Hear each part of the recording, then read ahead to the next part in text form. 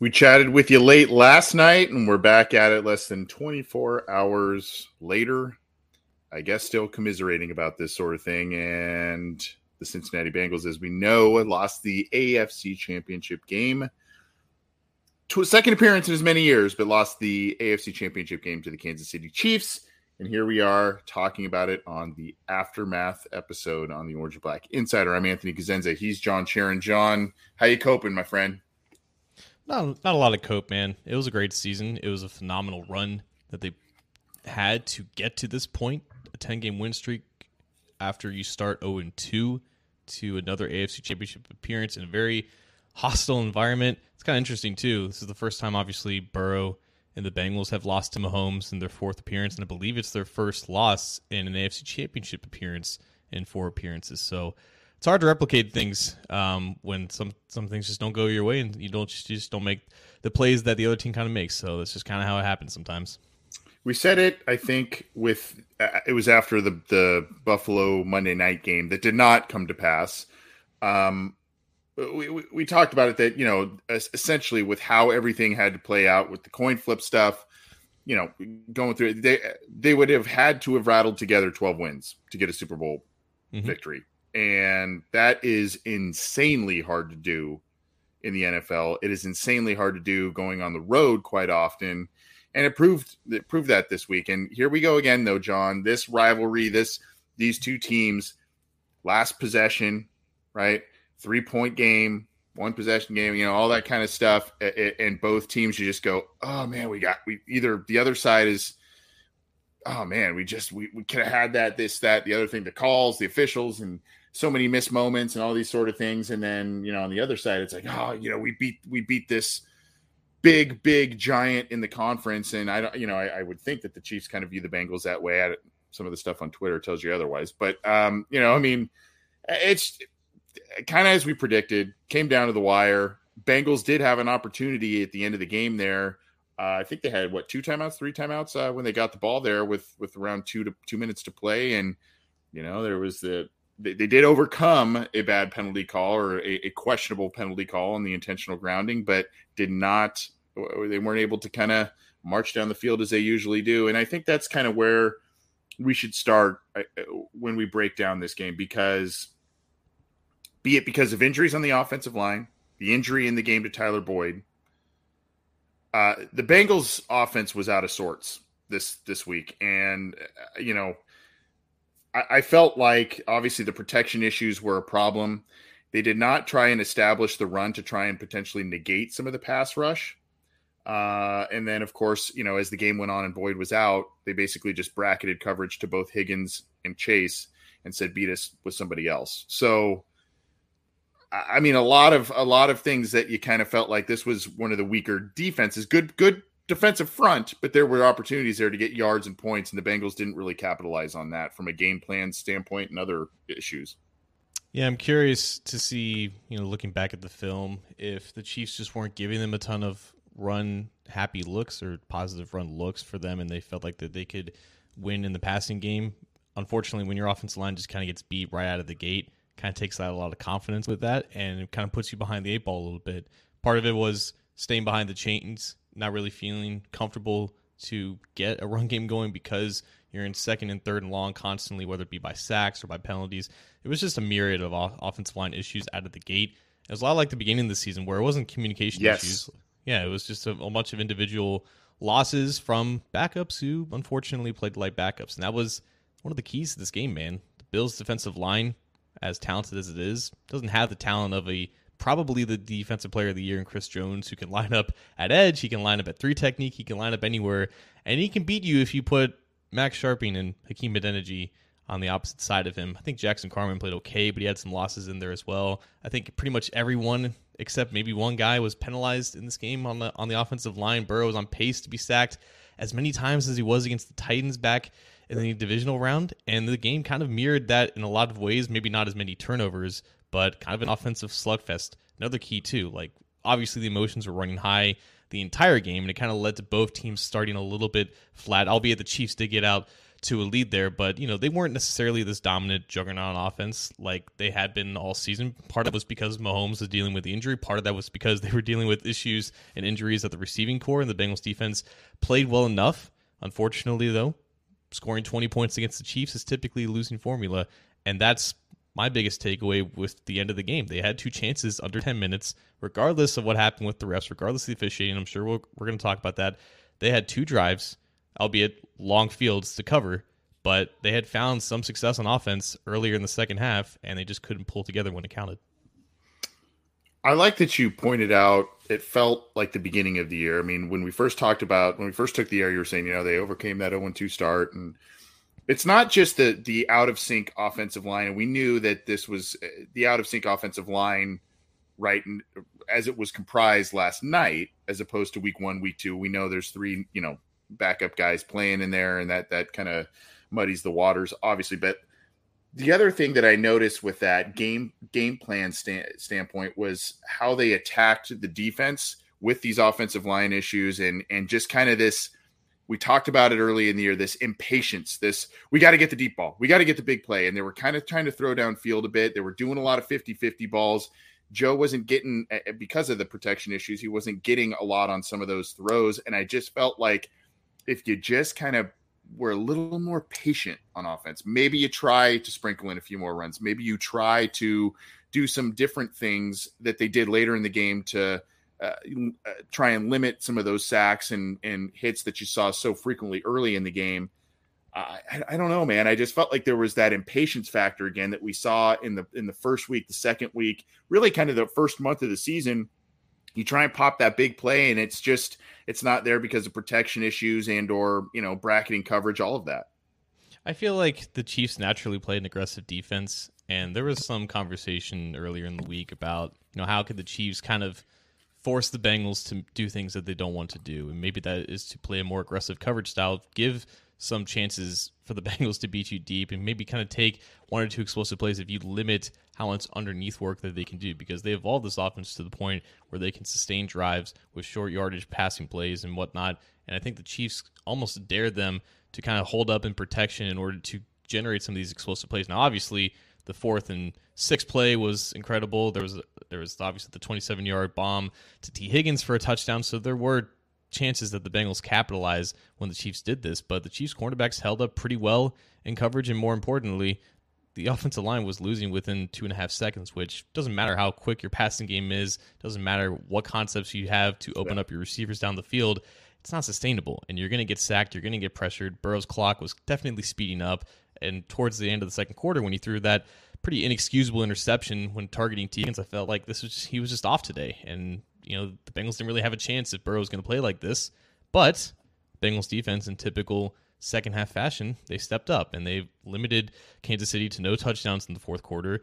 I'm pretty sure everyone watching the game was like, man, the Bengals could sure use a turnover here. And sure enough, the ball slips out of Patrick Mahomes' hands. Sam Hubbard falls on it, right? The Bengals are right back in it. They were tied at 13. They let the Chiefs score again because Patrick Mahomes does Patrick Mahomes things, and that's to be expected regardless of how healthy that ankle is. And again, they just couldn't find consistency in the rhythm on offense. They took deep shots, but it's not always been successful this year. And the Chiefs played a really aggressive style of defense that happened to work because of the issues that the Bengals were going up against. Yeah, Anthony Martin asks, why bombing on 4th and 3? Was it the 4th and 3 or was it 3rd and 3? I thought it was a 3rd and 3 maybe. Yeah. It was the 4th and 6 that he lobbed at the chase in double coverage. Right. One of the greatest catches in Bengals history, I would say. Oh, it was insane. Yeah, that between that catch and Higgins' catch, those were unbelievable. And that's why they tried to keep doing that. I did not like that other call, though, that Anthony's referring to here. And I do think I think it was a 3rd and 3, where you kind of felt like maybe that was something where you go a little more conservative on that. But obviously someone saw something there that they liked and they tried to get the ball. And I think that one was that to Higgins as well? I think that deep ball. Yeah. So, you just look at that and you go, again, where's the play call? Where's maybe the design draw plays? Maybe you can just get Perine to stumble forward for 3 yards there, kind of do the 3 yards cloud of dust. Hayden Hurst again, with Boyd out, Hayden Hurst had opportunities to make some plays here and there. Maybe you throw a quick play to him. I don't know. But that's kind of what we question here. And then the big question now, John, when you look at the offensive line, here's my problem. with it aside. Predictable issues like we talked about. Okay. 3 backups in there. Frank Clark is a good player. Chris Jones is an amazing player. The Chiefs obviously played inspired football based on everything leading up to this game. And there was just so much of it that it got to be overwhelming regardless. The Bengals this last offseason, they invested in their offensive line heavily. They put 4 new starters out there. They paid, 3 good money to 3 guys from center all the way over to the right side. You got the rookie Volson at the left guard there. I mean, they invested a lot in that offensive line. And here's the problem. Sharping held up well against the Bills. Not at all this last week. So you kind of go, okay, well, I don't know what you make of him in spot starts or whatever. But the bottom line is, here we go again. Last postseason, the Bengals experienced injury. Right tackle was an issue. Prince had to come in then, right? And then this year, you've got basically Karras on one bad knee, Kappa out, Jonah out, Collins has been out. And so what do you do if you're the Bengals? I mean, do you just continue just to be like, hey, we're just, even if they're backups, we're going to continue to either pay premium money for free agents or draft guys in the draft? I mean, because at some point you got to have a healthy line in order for them to get where they want to go. And both times they've been here, that hasn't been the case, and they've lost because of the offensive line. I bet the 49ers are saying the same thing about their quarterbacks, man. Probably. Some things are just so freaky and so weird. Offensive line depth is an issue with every single team in the NFL. It is. It's just what it is. Like, you can overcome 1, maybe 2 injuries on the offensive line when you need to rely on those guys for an extended playoff run.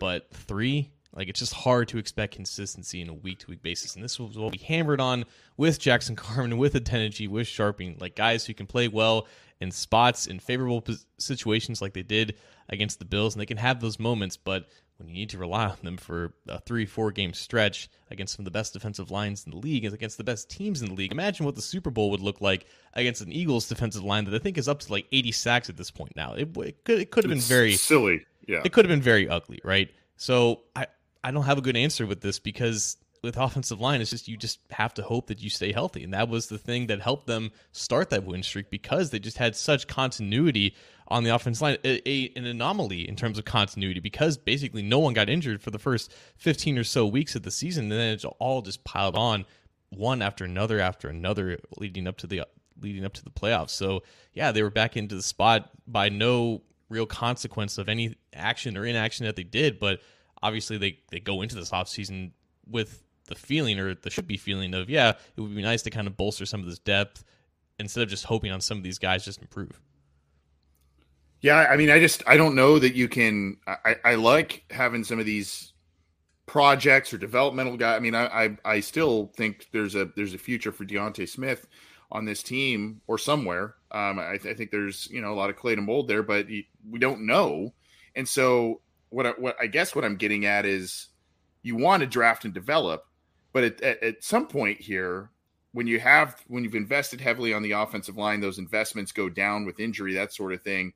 You need to have not developmental players come in there to spot start. You need to have guys that are going to be like, hey, we're ready to go. Now, Adeniji started a lot of games for this team at a lot of different spots. Sharping started a lot of games in the league for, the Houston Texans and whatnot. So, I mean, there's some battle-tested guys there, but again, it just wasn't good enough. It's Chris Jones. It's Frank Clark, man. Yeah. I mean, it just, and who knows really how well the Bengals would have fared with all of their offensive line, given those 2 guys and all of the emotional fuel that was given. But you would have had to have feel that things would have gone a bit better if you had most or all of those guys kind of in the lineup starting for you.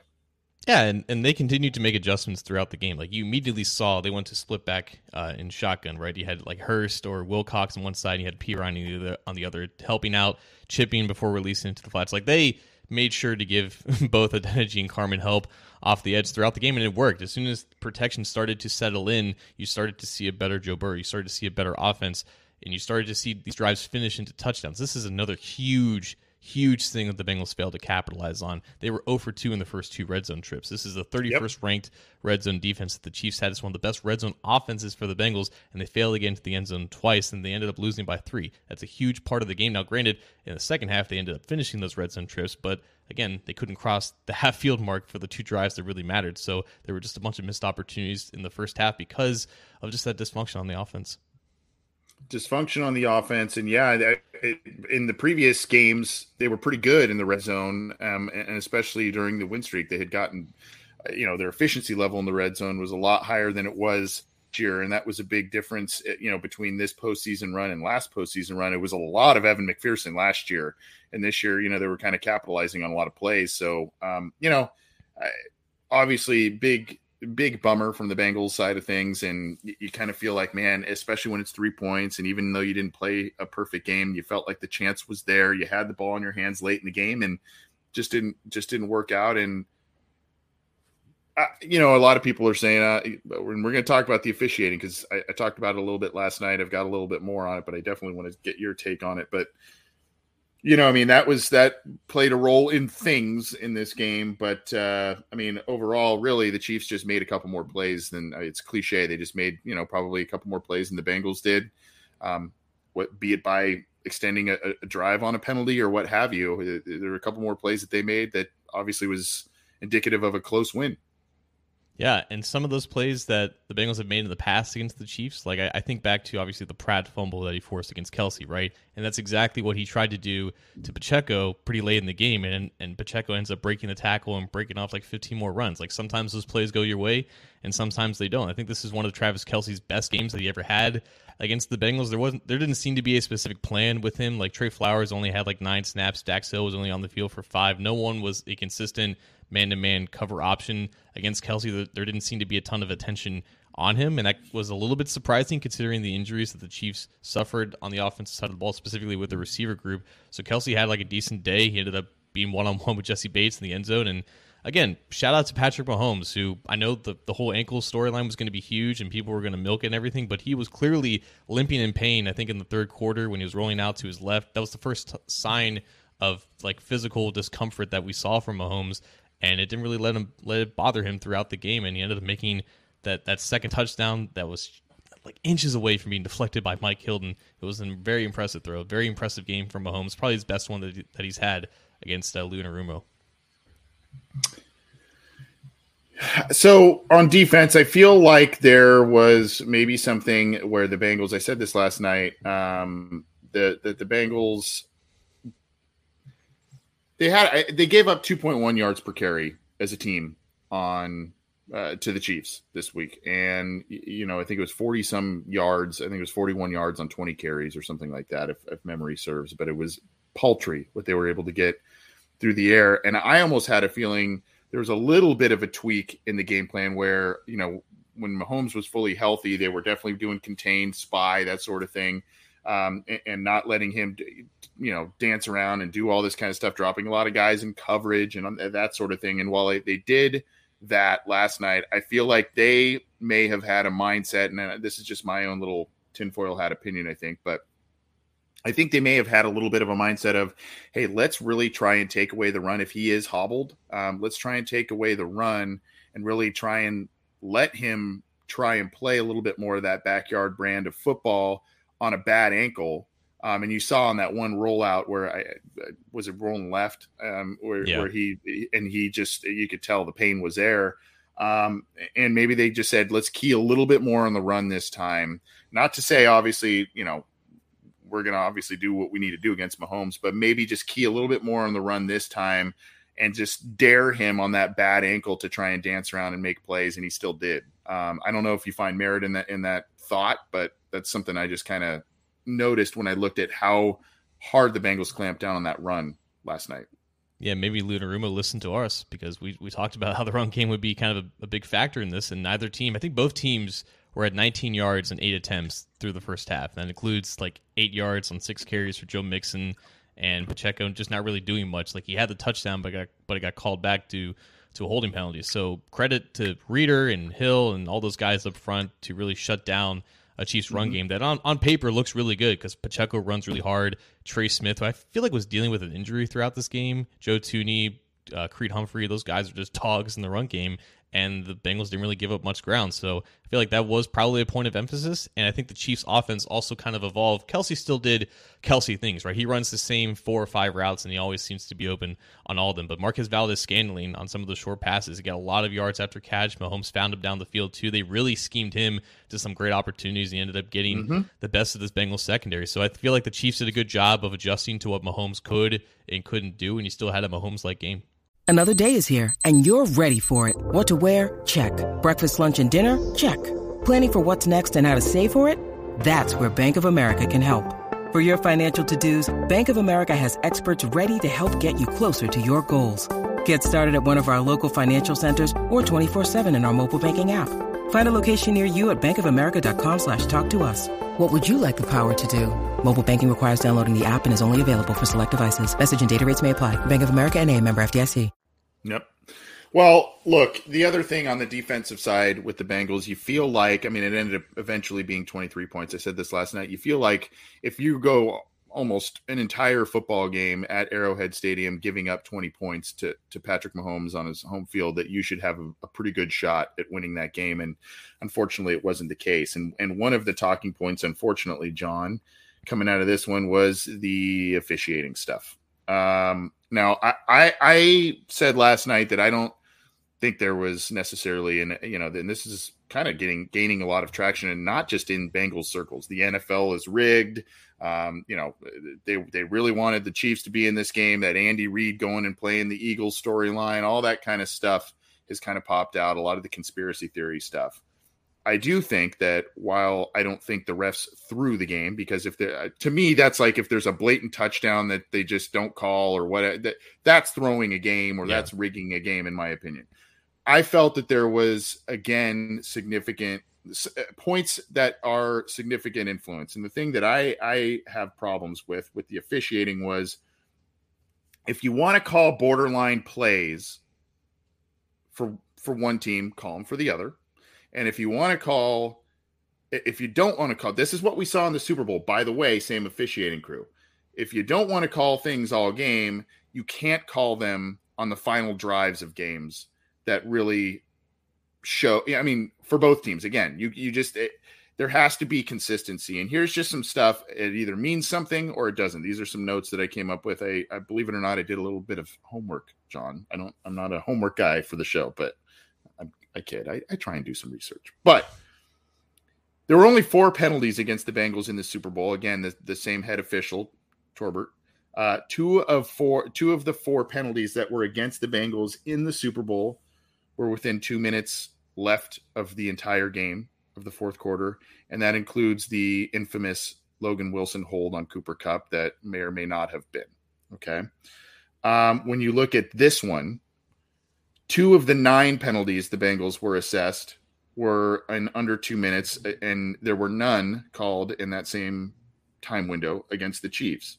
And then, of course, there's some talk about holding, and there's some blocks, the block in the back on the punt return, the grounding call that we talked about. The other thing with that, the Bengals got flagged 9 times in this game. They averaged under 5 penalties per game throughout the entire year. So that's almost doubling what they're normally called. And it was only the second time they had 9 in a game through 20 games played the entire year. That's the only time they reached that mark twice. And then just to kind of also show a little bit of, love back the other side of the argument, Ron Torbert called one other Bengals game this year, and it was in week 18 against the Ravens, and he only called 3 penalties against him then. So I don't know if there's something there or not, or I don't know if I'm just grasping, but those are some of the little nuggets that I found kind of giving you something to gnaw on with this thing. But that's a little, I said my piece about this last night. I'd love to hear yours, that given those little nuggets of information I just supplied with you there. We got some Chiefs fans in the comments, so I plan on being diplomatic with this because I have no intentions otherwise. My takeaways wasn't that this game was rigged. I never think the NFL is actually rigged. I just think that there's incompetence that tends to make you believe it in some circumstances. just going in chronological order here, the 3rd and 9 fiasco, I've never seen that before because neither have I. Like, like the official coming from left field to rightfully stop the play. Like the play clock was moving, the game clock was moving. It was off an incomplete pass. I agree that the play should have stopped. Make more of an effort maybe to stop the play instead of having two teams go as hard as possible. Like nothing happened. Like why wasn't he sprinting in there? And why didn't any other ref notice it? Like, it couldn't have been that loud for the refs on the field blowing their whistle as hard as that whole thing made no sense to me. And I understand. I think Zach is justified in his frustration with that, even though it was technically the right thing to do from the ref's perspective. Obviously, the unfortunate holding penalty on Eli Apple, they gave him another chance, but I mean that was a legit penalty. Beyond that, there was the Burrow intentional grounding. And the roughing, there's like a roughing deal against Burrow too. Yeah. So I never think a road quarterback is going to get that call unless you're Tom Brady. Like he's an Arrowhead. He kind of sold it a little bit. It was a noticeable tap, but like I never think a quarterback is going to get that. So I don't really put that on him. The intentional grounding, he was pretty deep in the pocket, and I don't think he made it back to the line of scrimmage, even though Pirine was coming across the middle in that underneath area. So I'll give them the pass for that. And obviously, the Joseph Asai penalty, like he was out of bounds, 2 feet out of bounds. He pushed them into the bench. That was legitimate. The quarterback is always going to get that call. Everything in this, like it's very gray, some of this, but I understand all these calls except the punt return. That is the one spot here that I think is egregious, and it completely changed the dynamic of the game. There were 2 clearly missed block in the back penalties on the Chiefs that the cameras caught, man. And there's nothing that the refs can say to justify not blowing that whistle, and it would have put the Chiefs back deep in their own territory, and the Chiefs probably wouldn't have gone into field goal range. And I know people are really nagging on Asai for doing that because they know it was a penalty. They know that he shouldn't have done that. But at the end of the day, Mahomes got to the 42. It was a 1st and 10. There was 8 seconds left. We heard all game about how the maximum range for a field goal kicker in this game was like the 32. I don't think it's entirely inconceivable that the Chiefs could get another 8 to 10 yards and get out of bounds within like 8 seconds there. So I don't put it all on the side for him single-handedly losing this game. But if you want to talk about the refs, I just look at that punt return. I'm thinking, what if? Yes, because not only did it spring a big return, but that return would have been negated and they would have moved back even further, basically putting them way further back. And then who knows, maybe we're looking at an overtime scenario. Maybe we're looking at maybe the same thing happens, right? I mean, I don't know. But the point is the inconsistent swallowing of the flags, calling certain things, calling not. And then, when these things are called in 2 of the biggest games, of the year, the Super Bowl and one of the conference championship games, inside of 2 minutes or not called inside of 2 minutes, it just, that's the part that I think sticks, at least with me. I think it sticks with a lot of people. I think we just talked for 20 minutes talking about the Bengals offensive issues, talking about how the offensive line didn't play well, how well Chris Jones and Frank Clark played. So if you're a Chiefs fan coming in here saying, "Oh, cry, give me your tears," whatever, that's fine. That's not what we're talking about. We just said the Chiefs made probably a couple more plays than the Bengals did, hence the score. But this is a major talking point, and it's not just a talking point, John, within Bengals circles. This is when you look at Twitter, when you look at the Pat McAfee show, when you look at all Mike Greenberg on Twitter, the Schwartz brothers, one of whom played for the Chiefs, were saying, what the hell is going on, especially with that 3rd down situation. This is a big talking point. And so my point is, the NFL at least is like, they're pretty good about the next year saying, how do we improve things? How do we do it? And so I think, unfortunately, the Bengals are going to have to be a little bit of the example used for stuff that they attempt to improve upon for the next year. I don't know what that is. I don't know if that's full-time referees. I don't know if that's, using some people have talked about a sky cam or some sort of, extra technology. I don't know if it's about challenging certain plays, whether it's within a window where you're like, hey, I feel like there was a block in the back there. Look at that. I don't know what that looks like, but it's an imperfect. I mean, people are imperfect, and unfortunately, these guys do as best they can. But there are points in games that rise up that cause a lot of questions. And last night certainly provided that, and it's not just within Bengals circles. Well, yeah, and this is just the latest example of some game impacting calls or non-calls that have been made. And I know people are bringing up like the lack of holding calls on that Mahomes scramble, and I didn't really bring that up because I can understand why the refs didn't call that for a couple of reasons. One, like BJ Hill technically did use a rip move, and it's in the rules. Like if the defender is utilizing the rip move and your arm is a little bit high, like it's not technically holding. Even though both Andrew Woodworth and David Bakhtiari both went on Twitter and said the offensive lineman got beat and he's basically holding at that point. Like I understand why the refs didn't call that because of not only the rule book but also because that was such a critical play in the game that you don't want to be the deciding factor in terms of whether it was successful or not. Like I understand the refs swallowing their whistles on plays like that where it can be debated whether or not it's a flag. But my thing is, though, when there are clear and obvious penalties on the play, regardless of when in the game it is, like you have to make those calls because it's definitely impeding a team's performance or on that play or whatnot. And that I just keep going back to the obvious block in the backs, man. Like that's the one thing where I feel like there's no like area for debate here, and it really did change the game. Love this comment here by Kristen. If the most consistent conversation across all fan bases after championship football in both conferences is the referees, then there's a problem. We should not know the names of refs. That's a great comment. Thank you for that, Kristen. Appreciate that. And I know, again, we've got a lot of comments. We must be doing something right with our show. We must be providing a lot of entertainment. If the opposing fan bases are coming in here and leaving us some lovely comments, I love it. So that must means we're doing something right. And welcome. Again, we've said more comments means more views, more internet traffic. Thank you guys. Well, we'll take it. Tip of the cap to the Chiefs. I've said it now. This is probably the fourth time I've said it in this episode alone. They made a couple more plays than the Bengals did. It was a close game, as all of these games have been. That's what it is. Chiefs earned the win. That's fine. The referees, the officiating, it is a major talking point. We're going to talk about it. There are some gripes, and that usually comes with, yes, the losing side usually has more of those, right? But again, it's not just within the Bengals circles that are talking about the officials and what transpired last night. It's a national talking point right now. So that's that.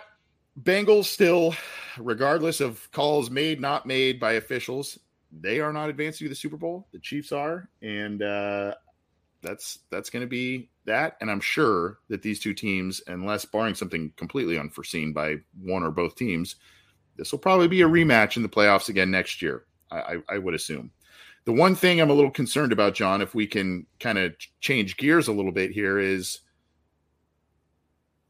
keeping the band together. And I'm gonna pop up a couple of headlines here for folks to digest. And this is getting to be a little bit of a precarious situation for the Cincinnati Bengals and their valuable assistant coaches. They are getting run here. Their defensive coordinator, Lou Anarumo, Brian Callahan, offensive coordinator. Now, Callahan is kind of part of a groupthink that calls the plays for the Cincinnati Bengals. He's not the primary play caller necessarily, but a guy that is becoming very well respected for what he has done in this offense, his part that he has played. So now they are both being they requested to the Bengals were requested to be interviewed by the Cardinals for both of these guys. And I think it was also the Colts who have spoken about Brian Callahan, or I think they're going to conduct a second interview with him is another late story there. So these guys are starting to get the attention they deserve. Unfortunately, we kind of felt like, hey, they're not getting the love here. Maybe then, and that now all of a sudden the Bengals are out and they're getting requested to be interviewed. Poor Cardinals, man. I think they met with Sean Payton on Thursday, and nothing really came to it.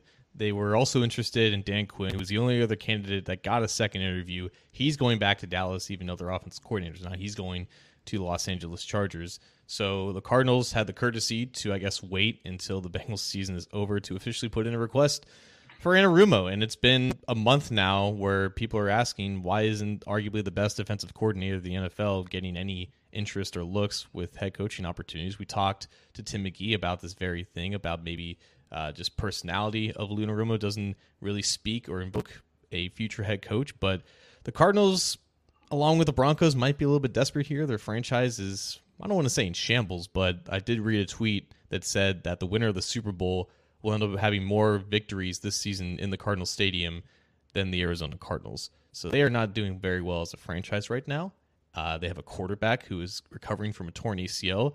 They have a lot of aging veterans all throughout the roster, and they're potentially looking at some type of a franchise rebuild. Does Lou Anarumo want to do that? I don't know. What I do know, though, is that this is only the second head coaching interview that he's gotten since he's completely revamped this Bengals defense, and there's only 32 of these jobs available, regardless of the state of the franchise. Like Zach Taylor didn't get a lot of, obviously, opportunities as a head coach coming out of Los Angeles, and he went to Cincinnati when they weren't viewed as a very hot place to go. Sometimes when the opportunity presents itself, regardless of the situation that you're leaving and compared to the situation that you're going into, like, you just got to jump at it, and we'll see how he does with the interviews, and obviously Callahan as well. We'll see what happens there. That is something to definitely monitor. And I think we can kind of say, especially with the Bengals now, part of another news story, the Bengals extending Dan Pitcher, their offensive assistant quarterbacks coach. You kind of think that he would maybe be the in-house candidate to replace Brian Callahan should he leave. Lou Anarumo, a little more unclear in terms of in-house candidates there. I don't know if you'd go, defensive line coach Marion Hobby, or I don't know where you'd go with that one, but that's something that it would maybe go outside on that one. I don't know. That's a little less clear, I think. Unless you've got one on the top of your mind that you think would be a good fit. It would be interesting if both leave and they were both replaced by in-house candidates. It would very much mirror the Marvin Lewis tenure, right? Just when they lost both Gruden and Jackson and Zimmer, it was all in-house guys. I think that's more of like a Bengals organizational philosophy rather than Marvin. It could have been both, right? But, Zach has created such a brotherhood, not only with the players, but with the coaches. This core of assistants has been with each other for the better part now of 4 years. Yeah, there have been a couple of guys who have come and went, but like the top of this assistant ring and brass that he's had, like, it's been together for 4 years, and there are a lot of assistants who have developed underneath him who would be great candidates. But you should remember that Brian Callahan was just the quarterback's coach for the Raiders under John Gruden. He wasn't necessarily this hot offensive coordinator candidate. Lou Anarumo was the fifth or sixth option that was hired right before March, right? Like, some of these guys, there's coaching potential in all levels of football, and it's not the worst thing in the world that coordinators come and go, and it's not the worst thing in the world that maybe you don't know who the next coordinator is. Like, all these guys have a ton to offer, and I think the interest level for coming to this Bengals team, now that there's actually talent here, would be a lot higher than it was 4 years ago. Well, the other part of the equation here in terms of keeping the band together has become a little bit clearer in that there is a pretty significant salary cap raise for 2023, and that's going to benefit the Bengals. I mean, I know we talk about what the cap does and doesn't mean. I mean, I think there are some myths or misnomers or whatever about what it does and doesn't do and how teams operate within that. But it does provide some groundwork for the Bengals if they do want to work on an extension for Joe Burrow, which it sounds like that's the latest that they are going to try and do. Obviously, T. Higgins there. You've got Jermaine Pratt, Jesse Bates, Eli Apple, a number of players that are all going to be set to be free agents. So now the NFL informed today, per Tom Pelissero of the NFL Network, that the 2023 salary cap will be a record $224.8, almost $225 million per club.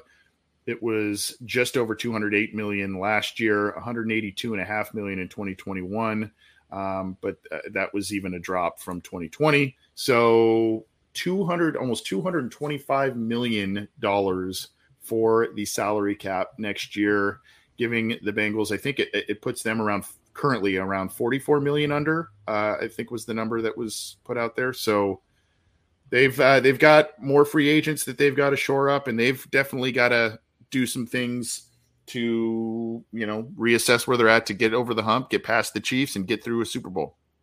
Yeah, so I think they only have like 41 players on the roster right now. I think that's just because guys who are on IR aren't on the roster right now. So their effective cap space is like $33 million or whatnot. But the cap was always expected to be about $225 million based off of just the rise in revenue and everything. I think Over the Cap had that projection from like the middle of last year. So 44 or so million was always kind of the projected space here. And you basically have like a big five of free agents that the Bengals have, both safeties and Bates and Bell, Eli Apple, Hayden Hurst, Jermaine Pratt. All have played at least 49% of snaps for this team. I think the safe projection is at least two of those guys move on to other teams and other contracts, but that's a long ways away. It's about 6 weeks, until free agency begins, and there will be a lot of time to discuss that now. But obviously, priority number one right now on the agenda is the Burrow contract, what that looks like, how soon can it get done, how soon can you move on to potentially extending T. Higgins. There's a lot to talk about here, and the Bengals once again have a lot of space. They do, and we're talking about keeping the group together. I mean, there are some kind of scary propositions when you're talking about losing both Bell and Bates potentially at your safety positions. But on the flip side of things too, John, it sounds like a lot of these guys, especially as of today, with kind of the last media session available to them for the year, that a lot of these guys who are free agents or, they want to be here. And so look, all these people talking about there's no way the Bengals will be able to pay blah, blah, blah, blah, blah, blah, blah, blah, blah, just because of conceptions or misconceptions about the team from a long time ago, narratives about the team from a long time ago.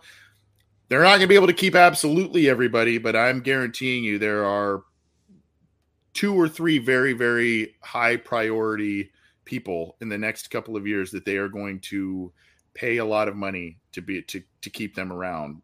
So I get a little irritated when I see when people are so sure that the Bengals are never going to pay everybody and that this budding dynasty that they are building is going to collapse because of financial reasons and inability to keep the people that they want to keep. Well, this is the most interesting off season, I think, in Bengals history, not just because, one, you have this variable of a Burrow contract that will look nothing like anything the Bengals have ever given out. Ian Rappaport went on Pat McAfee and supposedly said that business is booming with the Bengals, which means to me that were able to just acquire enough cash on hand to pay an escrow or pay up front whatever Burrow and his agent are commanding, and I'm sure they're not going to go under what the market is. And the timing of that extension along with Justin Herbert could also impact where negotiations are. The floor is probably at $50 million per year because that's what Aaron Rodgers was able to get in his previous contract. So that is basically the floor for both of these guys. And it's not only that, you will see a much different contract that Burrow gets compared to anything in Bengals history. But there's also, now I think you have this proof of concept of a Bengals team that is a legit contender. And for players like Jermaine Pratt, who I believe was talking to the media about the potential of coming back and competing for a Super Bowl instead of testing his luck on the open market, I think there's more of a likelihood now that you will see guys maybe turn down the absolute best deal for them on the open market and take maybe a B-plus deal to stay with the Bengals. And I don't think that was the case last year just because that was the first time that this franchise had experienced that level of success, and there wasn't any proof that it could be sustainable for some of these guys that ended up leaving, or they couldn't come to an agreement. Now that you have this brotherhood of players who have bonded and have created this locker room that veterans have said they've never experienced before in their lives, I think you will see more. The gap, I guess, is narrowed between the willingness to maximize your potential earnings and potentially stay with what you believe to be a winner. I don't think it'll apply to every one of these free agents. Obviously, the number one most important thing is to maximize your earnings when you still can. And I think that'll be the case for maybe a guy like Jesse Bates. But for some of these other guys, I think this is the first offseason where you will see legitimate players either on the Bengals or not on the Bengals who would be willing to entertain deals just to be with a team they believe is a contender.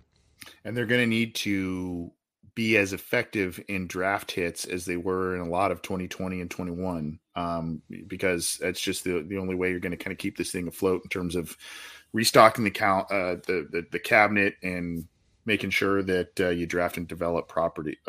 So here we go. Let's get on out of here. I don't know if it's kind of bittersweet, but I'm sure a lot of people have seen this so far. I think it's very sad in one way because of the emotion shown by Joseph Ossai, and you could see he was just absolutely gutted after what happened. And this guy is like 22 years old, I think 23 years old, something like that. Played in a huge game. His first season actually playing really football games in the NFL. He was drafted in 21, but missed all of last year. And now he comes back. He started to really turn a corner late this year. Obviously had the big penalty, the roughing penalty, and you just felt gutted. He was just crying on the sideline, just so upset, and obviously carried on into the locker room, super upset. And obviously after this, what Tim McGee said, when you talk the talk, when you do all this stuff, or regardless, you're going to get that microphone right in your face right after the game and explain yourself. And so here you go. He is forced to do that, but BJ Hill, being the guy that he is, was making sure that just kind of bodyguarding things a little bit and sticking up for his buddy, sticking up for a guy that he's kind of taken under his wing, and just kind of, if there were some questions that were maybe deemed somewhat out of line, he was kind of like, be better, and so in a really sad moment for Joseph Ossai, just a gut-wrenching moment, it was cool to see BJ Hill kind of step in there, support his guy. He could have sat there on an island, John, and just been, fielding these just questions and just really downward spiraled. But to see kind of public support from a teammate makes it, makes the bitter part sweet. My takeaway from this is that BJ Hill knew those questions, or at least one of those questions was coming, and he knew that he couldn't do anything to stop the reporter from saying it. I think he has an understanding that some of those questions need to be asked, even if he doesn't want to say that publicly, but he just wanted to be there and to vocally say that, come on, man, ask a better question just to make Ossai feel better. And I'm sure there's part of him that genuinely believes that and everything, and his most important priority here was just sticking up to his team, because BJ Hills should know better than anyone, because he rushed the passer more than any other defensive lineman in this game. He had 41 pass rushing snaps and ended up with 5 pressures. Arguably the best pass rusher in this game for the Bengals is Joseph Ossai. He had 4 pressures on 20 pass rushing attempts. He hit Mahomes twice. He got in on there when some guys wouldn't be able to finish. He had a really, really good game. He had the kind of game that justified like his role and what his projection on this team was supposed to be when he was added to this rotation as this third defensive end. And he still needed to play a lot of snaps just because Trey Hendrickson couldn't play a full load, right? You still had to rotate Sam Hubbard in and out. He played really well in this game, and it sickens me that I saw even one person compare what he did to like Vontaze Burfict or Adam Jones in the 2015 playoffs, right? Like, these things are not comparable. Even Paul Alexander had to stick his butt in and say the size should be cut. I hope that was just the heat of a moment, but shame on Paul Alexander for even suggesting such a thing. Joseph Ossai is a phenomenal player, and in that situation, when you're just trying to get the quarterback out to prevent him from, accumulating as many yards as possible, sometimes you're just a little too late, and sometimes the situation is just so dire that, things just kind of get away from you. Based on his reaction, if you thought anything was intentional or anything with that, I mean, I don't know how you could even go down that road. And the other flip side we don't know about is he hurt his knee on that play too. His knee buckled on the sideline too. So he said he was going to get an MRI to find out what's going on. So we have to hear more about that.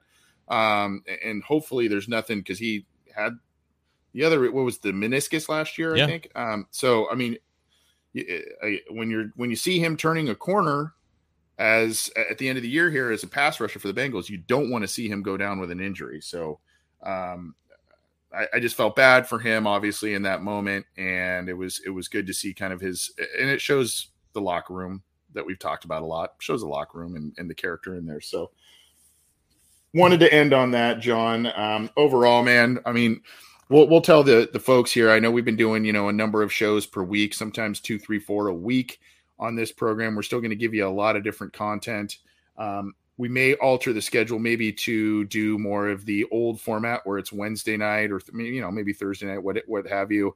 And then we'll sprinkle in listener questions, some other fun stuff on Fridays, that sort of thing.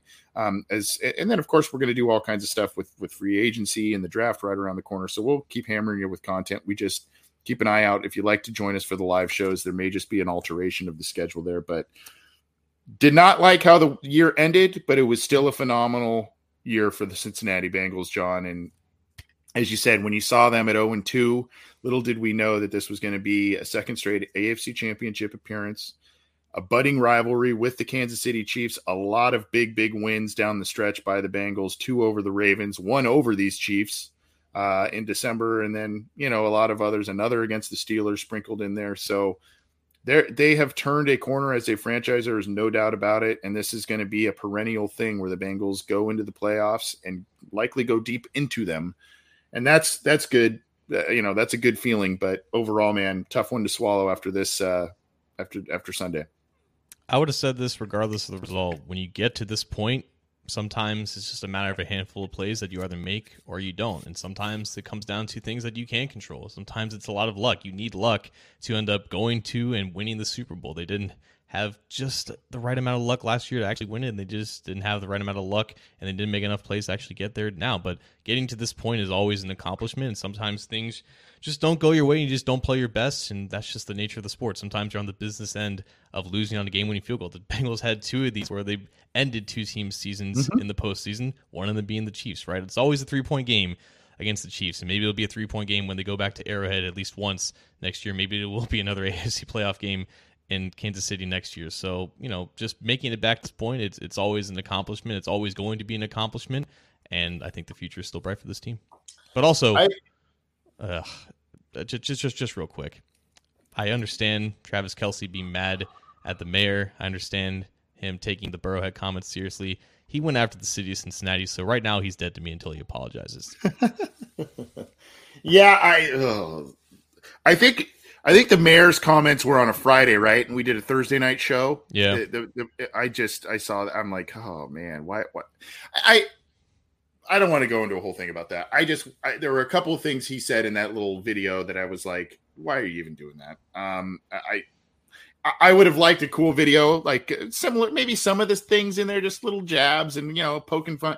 There was just some other stuff where it was like, wow. And obviously, again, the Chiefs did a little bit of what the Bengals had done all year. They took all that noise, they took all that stuff, and they internalized it, and they played emotional football, and it worked for them. It really did. I saw a lot of emotion out of the Kansas City Chiefs early in that game, and it was based on a lot of the noise, be it from the mayor, be it from the Burrowhead stuff, all that. And they channeled it and played hard football. He's just a Bearcat, man. He's one of the greatest Bearcats of all time, but he's a Cleveland dude at heart, man. He just doesn't respect the city of Cincinnati as much as I thought he did, so it's whatever. I see our guy here, Anthony, asking what's the best way to submit a listener question from Oz. Is that Australia? Wow, that's pretty cool.